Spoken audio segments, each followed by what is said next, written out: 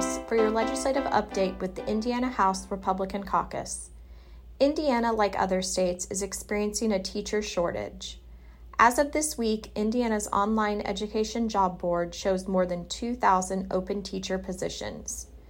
To address this need and attract talented educators to Hoosier classrooms, State Representative Dave Heine of Fort Wayne authored a new law that allows transition to teaching students to apply for a one-time $10,000 state scholarship. School districts are hiring a growing number of teachers who have transitioned from other professions. This opens a lot of doors for future teachers and allows them to acclimate into our classrooms more quickly.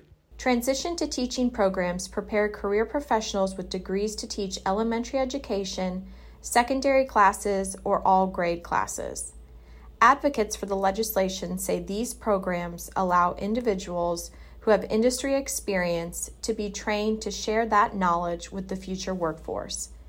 Heine says to be eligible for the scholarship, applicants pursuing a transition to teaching certification need to have a bachelor's degree from an accredited 4-year institution, agree to obtain an initial practitioner license, and teach in an Indiana school corporation for at least 5 years.